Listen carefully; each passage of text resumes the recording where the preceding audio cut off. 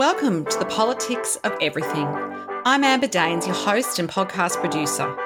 This is a half hour of power, a podcast dropping every week where I unpack the politics of everything, from money to motherhood, nutrition to narcissism, startups to secularism, the environment, quality, and much, much more. Our guests are seasoned in the field or topic of their choice, even if you've not heard of them yet. This is a non-partisan show. So while I love exploring varied views and get a buzz from a healthy debate of ideas, this is not a purely blue, white, green program. Please subscribe, tune in and enjoy the politics of everything. Content creation is often the heart and soul of any modern business and its brand. My guest today, Mel Daniels, is a content strategist and speaker who loves to understand why. Even past her toddler years, she's always asked why. She wanted to understand why things worked like they did, why people acted a certain way, and why she was the only one who loved peanut butter and sultana sandwiches. Her curiosity has led her on an interesting life journey from academic achiever to corporate leader, mum extraordinaire, and now business owner. Mel's purpose is to teach and empower women who want more from their business on how to use content in a powerful way. She gives them confidence they need to become more visible, seen as the expert that they are, and inspired to take their business to the next level. When she's not talking about content and client journeys, you'll find Mel cheering on her clients from the sidelines. Her other favourite hangouts are the kitchen and gym, and luckily her love of deadlifting counteracts the amount of baking she consumes, kind of. She's a content creation leader with a finger on the socials and someone who can definitely help us all shine online. So I warmly welcome Mel to the Politics of Everything. Thank you so much for having me, Amber. It's such a pleasure to be here. Podcasting remotely can be challenging, but it doesn't have to be. Since day one of the Politics of Everything, I have relied on Zencastr's all-in-one solution to make the process quick and painless, the way it should be for those of us who just love great content and want to get our ideas out into the world. If you know me, I'm obsessed with quality in terms of my guests, my sound, and everything about my show has to be great the first time. I'm time poor. It's so easy to use Zencastr. I'm not tech savvy and you don't need to be either. There's nothing to download. Just click on the link and off we go. Zencastr is all about making your podcasting experience easy, and with everything from local recording to automatic post-productions now in their toolkit, you don't have to leave your browser to get that episode done, and done fast. I have a special offer for you, and hopefully you can experience what I have with Zencastr. Go to zencastr.com/pricing and use my VIP code, the Politics of Everything, all lowercase in one word, to get 30% off your first 3 months of Zencastr Professional. How good is that? I want you to have the same easy experiences I do for all my podcasting and content needs. It's time to share your story. So this is such a huge topic, and of course anyone that's not doing their content online obviously needs to, because, you know, it's kind of where we all play these days. I'd like to say, as an old school communicator, it's not really important to my business, but I would actually be lying. But to start our conversation today, I'd love to find out what young Mel wanted to be. It sounds like you've had a few kind of incarnations in your career, but as a kid, did you have a dream?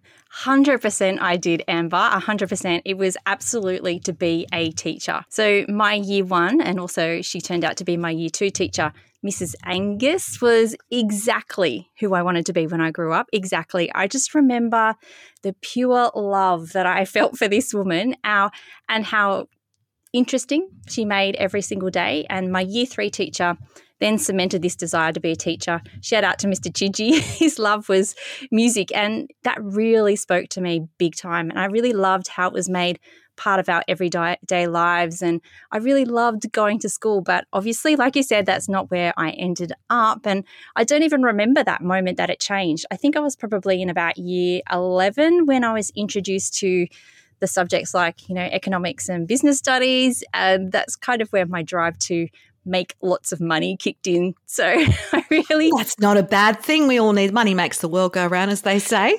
But today we're going to chat a lot more about content creation. And look, you know, having done communication strategies for hundreds of clients in 20 odd years, obviously, similarly, there is a bit of a strategy to content creation.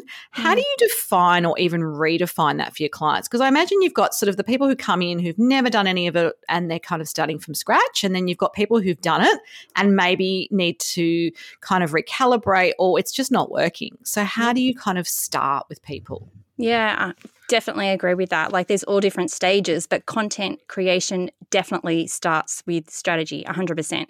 But I guess the thing with that, though, is a lot of people don't even think about strategy as being that first thing. So there's a difference between strategy and tactics. And I think that a lot of people get these two things confused. And you probably see this as well, Amber, that a strategy isn't really about how many times you post on Instagram a week or Facebook a week. It will definitely drive that decision, but it's actually more around the doing. The tactics are more the doing. So the strategy takes that step back from the doing and really sets your overall vision or intention, if you like, for your content. I'm really big on this. I love an intention. So many people really approach that content strategy from a transactional perspective, but I'm more about the relationship perspective and how that really fits in with your time, your energy, and your resources as well. So content strategy can be as big or as little as you want, but there's definitely some things that you have to include in there. And that doesn't matter whether you're starting out or whether you've been in business for a while. Strategy should always have a look at key things. And those key things are around things like your vision, your objectives, understanding your ideal client, doing a little audit to see what you love and what's working well. It's about mapping your client journey, really understanding, how you take them from not knowing anything about you all the way through to becoming that raving fan, and making sure that we're tracking it. So, making sure that we're actually on top of what's working and what's not. And so that's how I think of content strategy, that overarching or intention or idea that will really help you become more purposeful and powerful with your content creation. I think that's the key, being purposeful and powerful.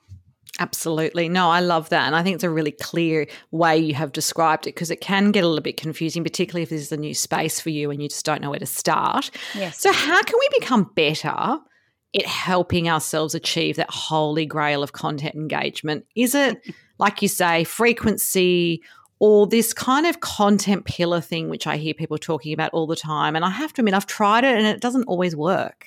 Yeah. Now, engagement's such a tough one, isn't it? So generally speaking, with engagement, we're really at the mercy of the platforms that we play on. So that's the algorithms of the social media platforms. It's, the email marketing platforms, whether our emails actually get delivered to people.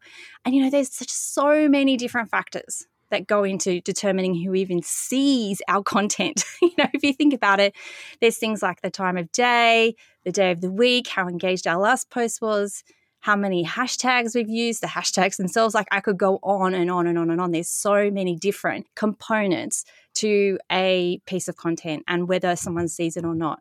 And like even with our emails, if you think about it, we're at the mercy of our emails even being delivered to our subscribers in the first place. But then secondly, we have to make sure that it doesn't get lost in the hundreds of other emails people receive every day. So engagement can be a difficult beast to attack. And we were talking before we came on air, Amber, about, we can't control those things around us, but we can control what's within us and what we do ourselves. So having said that and knowing that, there's a few things that we can control.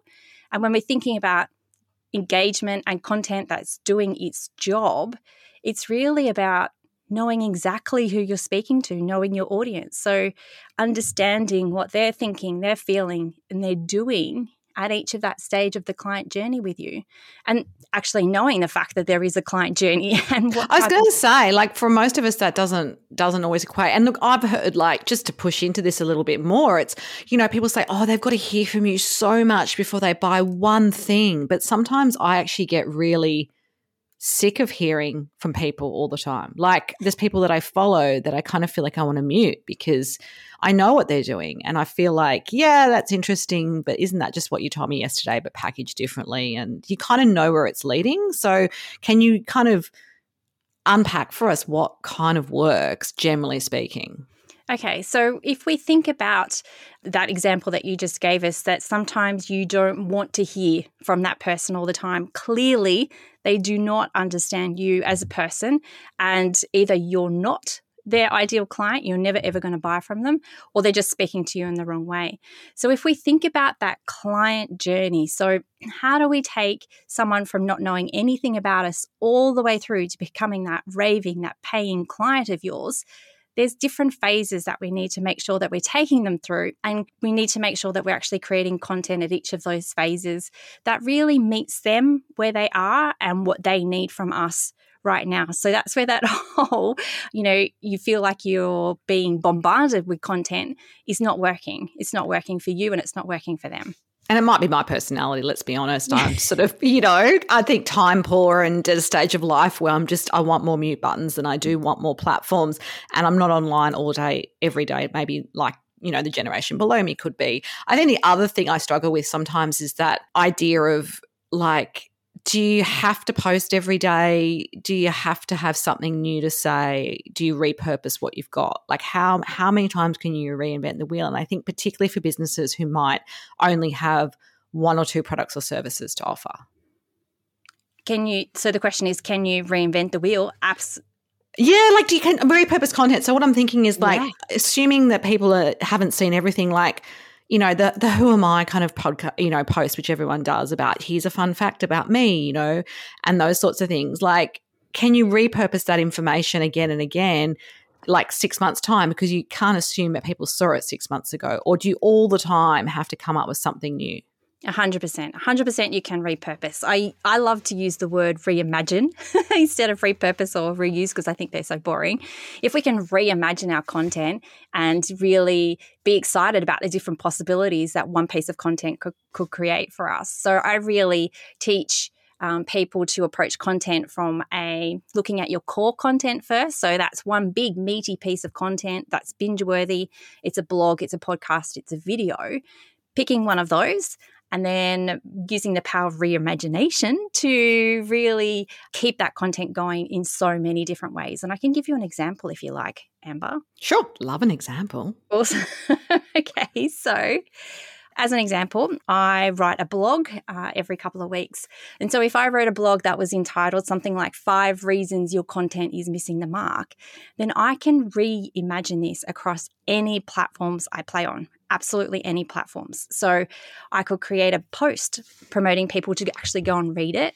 I could create a post on each of the 5 different reasons. So I might come up with those 5 reasons, and whatever that first one is, I'll create a post around that and around the second one. So that's another 5 posts I could do. I could create a carousel post with the 5 reasons. I could create a short video and share it as a reel on Instagram or TikTok or YouTube Shorts. I could go live, talk about it. I could use a quote from it to promote discussion, and I could even create a few questions around it. So things like I might say, what do you think makes content worthy of stopping the scroll, and ask that of my audience to get some engagement back. So really, I could go on all day. No, it's good. And I think the engagement piece is the bit that I struggle with because I think sometimes, you go live and there's no one there. This is the worst case scenario, right? Or you go live and it's the same people that already know and love you and they're not going to buy anything new from you. Like, it's kind of an interesting use of your time, if that makes sense, to understand how that's going to work. And some people I know will just keep showing up. They do weekly lives and they might have 5 people. Yes. And I guess the thing with that as well is to know that people come back and watch it as well. And even when we think people aren't watching or listening or taking notice to us, Amber, they are. Now, the number of times that I have had clients come to me or have had members in my membership, people that I've never seen or heard of before, but they've been watching. They've been watching on socials and they've been absorbing, they've been going to free trainings, and that's how they've become my clients. So, yeah, I would say don't give up. Yeah, that's a great kind of, I guess, message for us, because it can be very, very disheartening when you feel like there's an audience of none out there. But like you say, you never know. People might watch that later or at least recommend you to someone as well. So what are some of the main mistakes that you see when content doesn't land? Like, what are the things that make content not work? And I know it's very hard because you're going to obviously have all different clients and all types of brand personalities, if you like. But are there some main things which you see and you go, oh, that should not be happening? Yeah, I would definitely say that if you think of your own personal experience of consuming content, what actually makes you stop, what makes you keep scrolling, what makes you listen to a podcast episode to the end, if it's really in line with your values, your hopes, your dreams, your desires, then it's really going to land with that person. So for me, I feel like if you don't know your audience, if you don't know who you're speaking to, that's probably one of the biggest mistakes. And I guess the other biggest mistake that I see is people not being themselves and not sharing that beautiful uniqueness with the world as well. So really hiding behind some sort of facade. So I don't mean here that you need to share absolutely every single aspect of your life, unless, of course, you want to, and that's what your audience wants to see. But what I'm talking about here is when you are pretending to be something or someone you're not, whether that's consciously or unconsciously, because it can happen both ways, then it's not going to resonate with your audience. You're not going to give them that opportunity to really understand who you are and what you stand for and what you believe in and how you can actually impact their lives in a positive way. So when we bring more of you to your content, that's really where you're going to get more traction. So that's probably the biggest mistake I see, hiding behind a facade, whether consciously or unconsciously. And it's hard to know, isn't it? Because you always want to put your best foot forward, particularly things like video. I think people feel like it all has to be pretty polished. And I know my brand is like that because that's what I do for a living. I do media training. I help people do that. I'm not going to be in my active wear walking through the forest talking about something because that's not my brand. But I know for some people they like those videos. I must admit I don't love them, but that just must be, I mustn't be those people's audiences. Exactly. Exactly. And that's the thing about thinking about content and making mistakes as well. There's not one mistake that everyone makes. It just really depends on who you are as a person and your audience. And they're the two main things. The who and the you, I say, the who and the you. Yeah, the who and the you is good.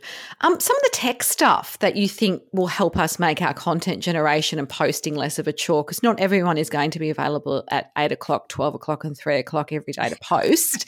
There's probably scheduling tools, but are there other things of can make us a little bit more seamless in our content production? Yeah, absolutely. I love that idea of you being awake at 3 a.m. and posting. Yeah. I reckon there's people like my teenage son's in year 9, but there's probably kids a little bit older than him that probably would. But yeah, not for me. Probably. So when it comes to content creation, I really look at it from two main perspectives. There's the ideation, where do our ideas come from, and the publishing, how do we actually get it out into the world in front of the people who need to see and hear us. So the ideation side of it, there's like so many different sources that we can look for ideas for our content. We can search on Amazon for book titles and get ideas. Same with podcast episodes. We can use Google in tricky ways. We can use free paid search sources, things like Answer the Public and Ubersuggest. I don't know whether people have heard of those. And now with the increase in popularity of AI, and I know that you had a guest on recently, Amber, talking about ChatGPT, which was amazing. But with AI, we now have a myriad of resources and ideas at our disposal. Really super, super easy. But my best suggestion here is really invest the time to get the ideas out of your head and onto that paper or digital format so that you're really eliminating that first hurdle of content creation, which is always, I don't know what to talk about. Is it like having a bit of a planner as well, like a 30-day planner or something? Yes. Is that helpful? It can be helpful, but once again, we need to be really careful here because we are all different content creator archetypes. The planning is just my cup of tea. I love it. I'm a planner. I love to schedule. I love to be organized. I love to be in control. But there's those free spirits out there, Amber, who just love to create content in the moment and when they feel like they're in the flow. So doing batching or publishing or scheduling is just like their idea of hell. Well, I'm a planner, and I have to admit, when I'm in the zone of something, I don't think about content in that way. Does that make sense? So I would never just really show up to a client's office and then just go live and go, look, I'm about to do some presentation skills. It just wouldn't work for me because I guess first and foremost is my delivery of my service at a top level, and that just feels like a chore and also a little bit cringeworthy for me, if that makes sense. 100%. So for you, because you love to be organized and you love to plan, then getting it out into the world, you're just going to use things like schedulers. So there's a native scheduler inside Meta Business Suite that you can use for Instagram, Facebook. cheap, it's free, and the easiest way to get your content out there. But there's other paid solutions and to actually be able to schedule your content as well. So, yeah, tech is definitely your friend. Absolutely. No, I love that. Talking about tech, there's also new tools and platforms coming out all the time. I have to admit, I have been very slow and reluctant to jump onto this Threads bandwagon. Kind of reminds me when everyone talked about ChatGPT when it first came out. And I was like, oh, I'm going to wait because I just feel like I need to see what's going to happen. And, I don't want to just do the bright, shiny object thing. But I know from people that I've spoken to in my networking groups and so forth, they've also discussed that, Threads have kind of changed a lot of the algorithms and the way in which social media content is kind of playing out. So, for example, Instagram, people are saying they're generally not getting as much, engagement, if you like, or traction because of Threads. And I'm kind of a bit baffled by that. But is there a way in which we can sort of navigate this platform to understand, I guess, where it's going to work and maybe what some of the drawbacks are? Yeah. So like you said, there's always going to be new tools thrown at us. Some will stay, some will fade into the distance, but I always look at it as an opportunity to try something and test something to see if it's actually something that you like, whether it's something that you want to even pursue and play on, whether it's something that your audience actually uses or likes to interact with, and whether it's sustainable. And I think that this is a really huge thing. And this is where the biggest misconception comes in, that a new tool or a new platform doesn't have to equal more content to be created. So we just kind of mentioned about reimagination and the power of reimagination. And the way that I'll be approaching Threads is using that ability to reimagine my core content by simply asking questions. And once again, using tech, using AI to actually help me come up with those questions that I can share on Threads as well. So I want people to think about it as an opportunity to try, to test. The minute that we start thinking about the shoulds, I should be on Threads, I should be posting every day, I should be more funny, I should be more witty, that's where we're going to step into overwhelm. So we just need to make sure that we take a breath and we get to choose, and it is a choice, whether we are going to utilize this tool. And but we get FOMO, don't we? Don't we all kind of, because people go, oh, and I saw these posts and it was sort of like, oh my goodness, like, is this where we're at? Where people like literally putting on LinkedIn, I've just joined Threads. I'm like, oh my goodness. Are we back to the bit where we take a photo of our baguette on Facebook and go, here I am? Like, it felt like people just wanted people to know that they're first. Yes, absolutely. And I think that that's human nature, isn't it, Amber? Like, there will always be a part of that. But when we think about how we're going to use content and think about using it in a powerful way, that's understanding who we're speaking to, being conscious of that human that's consuming our content, I'm really being mindful and honouring the you part of it as well, then that's when our content is going to be most powerful. And are you using Threads? Can I ask? Can we get personal? We can get personal. So I'm one of those people who, like you, likes to kind of stand back and watch things unfold. And the Threads unfolding was an absolutely amazing experiment in human and social interaction, can I just say? So in what way? Like, what do you take from that? I mean, I saw it from a really, I'm hovering, watching down, not really playing in the sandpit with it sort of way. Yeah, so I think that it has changed. It's only been around at the time of recording for probably about a month. The first week was all about being super witty, being super funny, being, trying to stand out, being that most popular person. And now it's kind of moved into a more promotional side of things where people are starting to promote what they have, kind of sometimes in a bit of an underhand way and not being really open about it, but it's still there.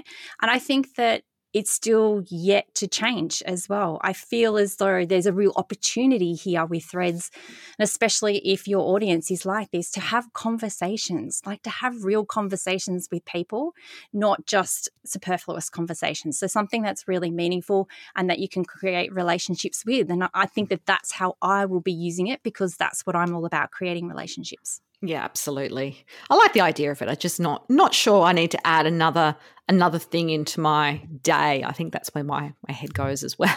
Just how much can you do? Yeah, and I think that that's brilliant that you have identified that, because, you don't have to be on it. Yeah, absolutely.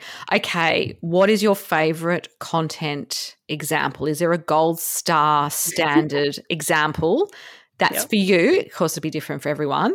Could be Mm. small brand, could be large brand, it could be a not-for-profit. I'm not sure. And give us the why, because you are the why person. That was part of your intro. I am the why person. Yes, I love to know why. So, and that's why I think my answer to this question is probably going to be more around strategy. So, gold star content to me is really content that's set out to achieve something and actually achieves it and actually takes you on that journey. So, you're learning, you're finding more out about that brand, you're seeing yourself in the possibility of buying or working with them, and it's just not about being constantly sold to. Once again, it's that humanistic side of their account. So that means I'm typically drawn to personal brands, and there's two Aussie women personal brands that I think that do this really well, and that's Emma McQueen and Suze Chadwick. I think that they are amazing at really piecing everything together, using the whole content ecosystem, their website, their podcast, their socials, their emails, they all work together with purpose and strategy. And, most people wouldn't necessarily see that strategic side of what they're doing, but I see it, and I think that it's really clever combined with a really beautiful message on what they stand for as business coaches. So, yeah, it's not a particular one piece of content for me. It's that strategy that I love to see. Holistic, Yes, approach. working in action. Best piece of advice you've ever been given and why? This is probably really specific to business, and that is that a niche is not forever. So once again, we're talking about our ideal client and audiences, and really understanding, that so many people get really hung up on wanting to make sure that we make that right decision about who we're here to serve, whereas you can just jump in and test it. Like, it's not set in stone. You can really just be quite fluid with it. So that's probably the best advice I've ever been given. Niche is not forever. I do like that. And just on that, and like it links back to content, does that mean that just because you've done something that certain way and it's worked for a while that you should probably change it up as well? Like, just when it stops kind of building for you? Or do you think people should just kind of, if they find something that works, even if it doesn't mean exponential growth in terms of engagement and followers, for example, online, that they should still keep going? I guess that's kind of where I'm headed with this. So it's really interesting, isn't it, that once something is working really well for us, it can get boring and we can want to change it, but sometimes that's not the best decision. So perhaps if you're feeling itchy feet and you're feeling like you want to do something a little bit differently, maybe sticking with what you've got if it's working well, but adding something to it, I always think, just add that little something. So for me at the moment, I'm adding those couple of questions on Threads. So that's what I will be doing. So I don't necessarily think that you should change everything and totally reinvent the wheel, but yeah, just tweak something instead. Keep it interesting. Excellent. Well, that's great. I love that. And of course, if we spoke in a year's time, do you have a number one goal? And it could be a really big goal and it could be business, or it could be a really small goal and it could be very personal. And why that goal? I do have a goal, Amber, and it's going to scare me to put it out in the world now. But that's why I do this. I know. Thank you so much.